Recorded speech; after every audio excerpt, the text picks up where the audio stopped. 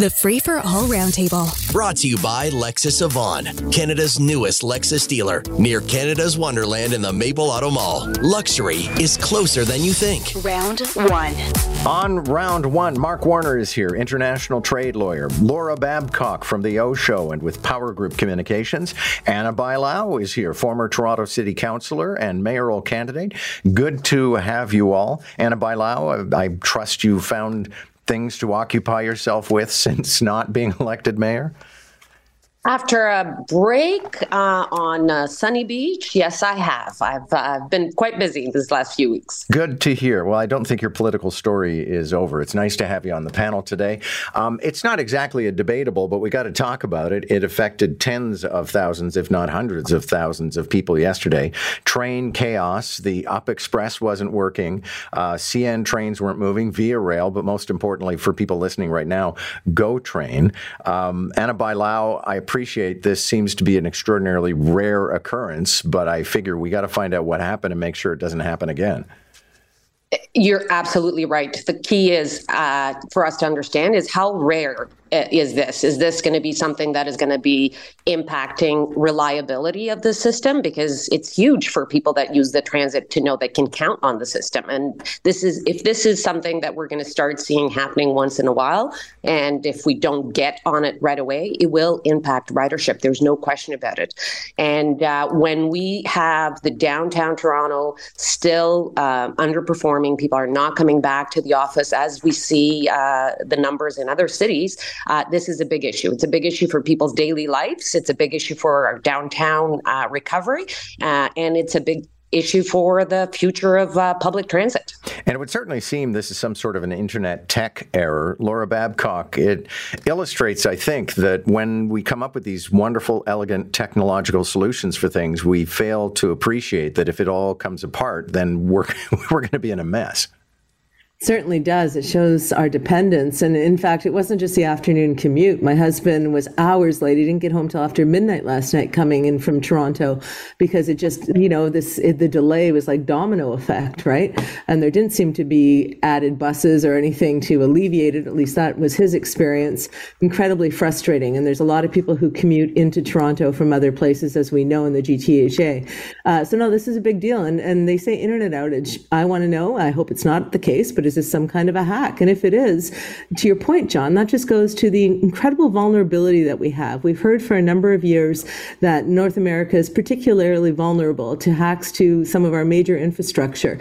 We just don't have the system strength or the system protection for the new threats that are out there. So I'm hoping this is just some glitch and they can correct it and they can create some sort of a backup so we don't go through it again. But we've got to take this stuff seriously, how reliant we are on technology when technology can be disrupted. And Mark Warner, there's been no intimation yet that it was a hack. I know our friend Joe Warmington at The Sun thinks it could be, but there is no shortage of international players who have a hate on for Canada right now. Yeah, I wouldn't speculate on that. We'll see where that goes. I didn't know anything about this until you sent it around the stories this morning because you didn't notice the trains from your windows yesterday? I didn't notice them, but I was hunkered down actually working on another forensic legal matter involving railways in another province from a couple of years ago. So I was too busy looking at trains out west as opposed to the east ones. John, growing up as I did for part of my time anyway in Pickering and commuting back and forth, I have to tell you, I grew up with a lot of train outages. So this is deja vu for me. Also commuting as I did from Toronto to McGill, I sort of lived with lots of train outages. So I know people are spoiled and everything is supposed to be perfect. But I'm of that age where I'm sort of, are you kidding me? Or this is, if this continues to happen often, if it turns out to be hacked, then I think it'll get more of my attention. But having suffered through so much of this growing up, I have to tell you, I don't really find it all that newsy. Okay. Well, let me stick with you for a second for another news story, and that is the House of Commons electing a new speaker who is the first Black speaker of the House of Commons. Is that of significance to you? I sort of separate my thoughts on this two ways. Obviously, anytime a Black person achieves a high office of some sort or does something first, it's always a great moment to stop and note it. And it is can offer some inspiration to younger people particularly. So that I applaud. Greg Fergus is I don't know him personally. I've only interacted with him indirectly.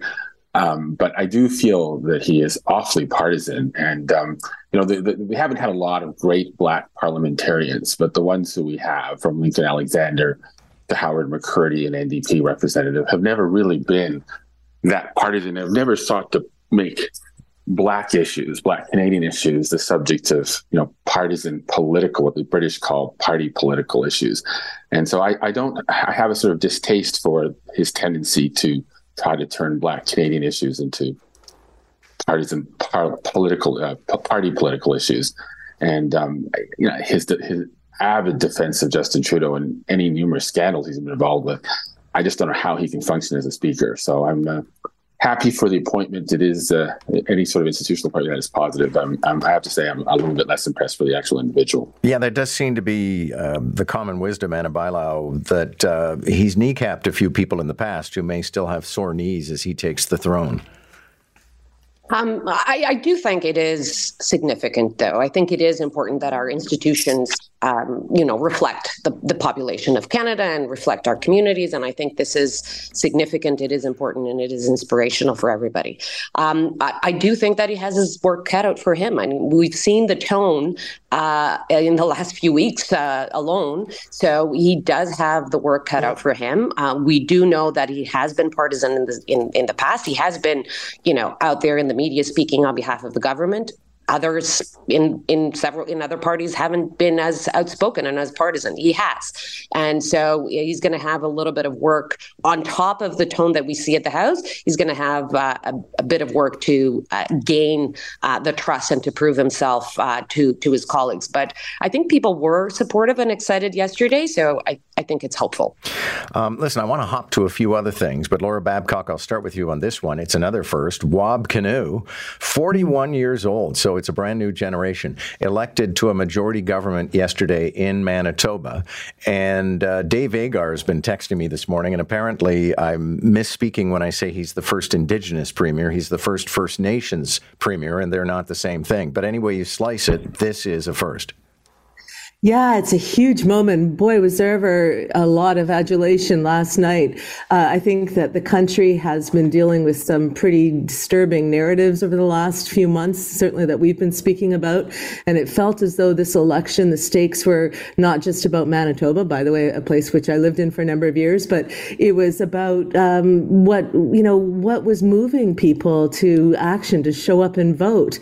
And some of the numbers were crushing in the election. It seemed as though people were really making a statement. That's how it was being positioned. And I think the rest of Canada was watching it carefully. The Conservative leader was running on a parents first agenda. And we have seen some sides of that particular language and some actions coming out of that agenda that are disturbing to a lot of Canadians who want us to live in a country that is based on kindness and support and building each other up and having the kind of society where we can count on good health care and good communication between people. So I personally was thrilled that it was a rout of that particular ideology. And I also, there's a challenge. They've said that they're going to restore the kind of services and the kind of Canada that Manitobans clearly want. But they also say they're going to be fiscally responsible. So that's a hard line to manage. But I am very excited about the message that it sends. And Anna Bailão, it was a curious tactic of the Conservatives who were defeated last night.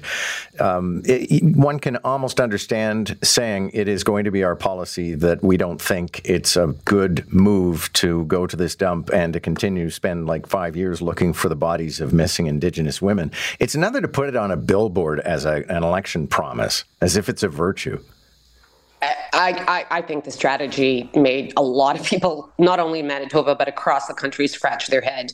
And I think it backfired on them. I think it actually made a lot of people engage in this election, and it helped the NDP and the Premier. And do they have a fine line that they have to balance? Absolutely. Laura mentioned what he said about being fiscally responsible. I thought it was interesting that even last night he kind of nudged the business community to meet with them and to work with them. So he's reaching out to all different communities to bring the province together.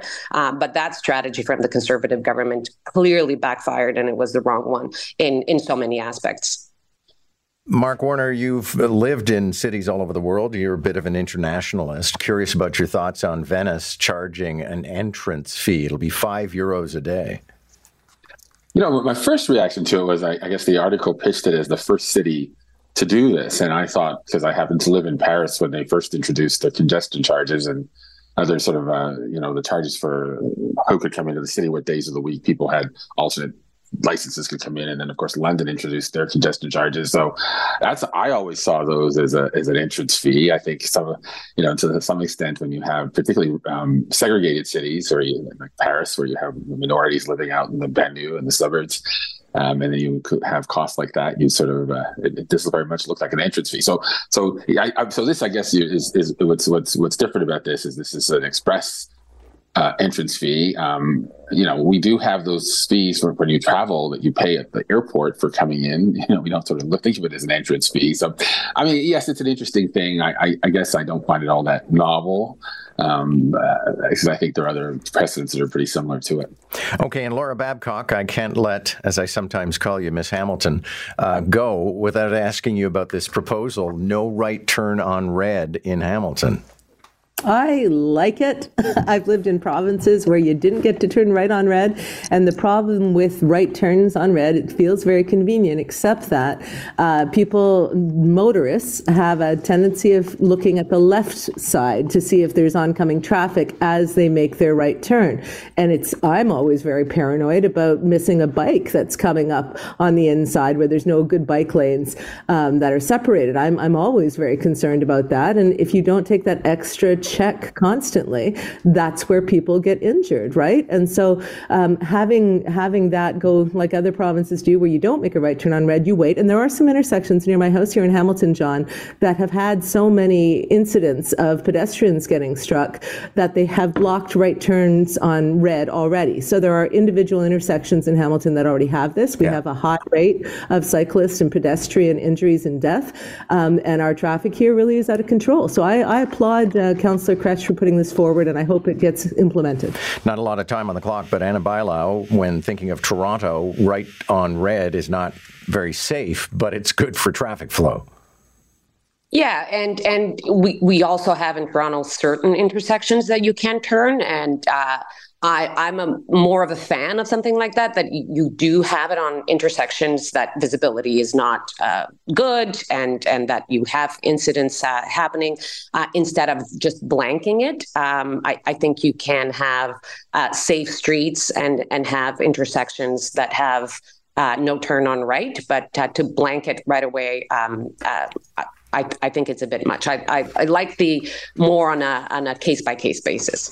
Thank you all. Good to have you this morning. Anna Bailão, Mark Warner, and Laura Babcock. Catch the Roundtable, Round 1 at 7:45, Round 2 at 8:45. Weekday mornings on More in the Morning. News Talk 1010 Toronto.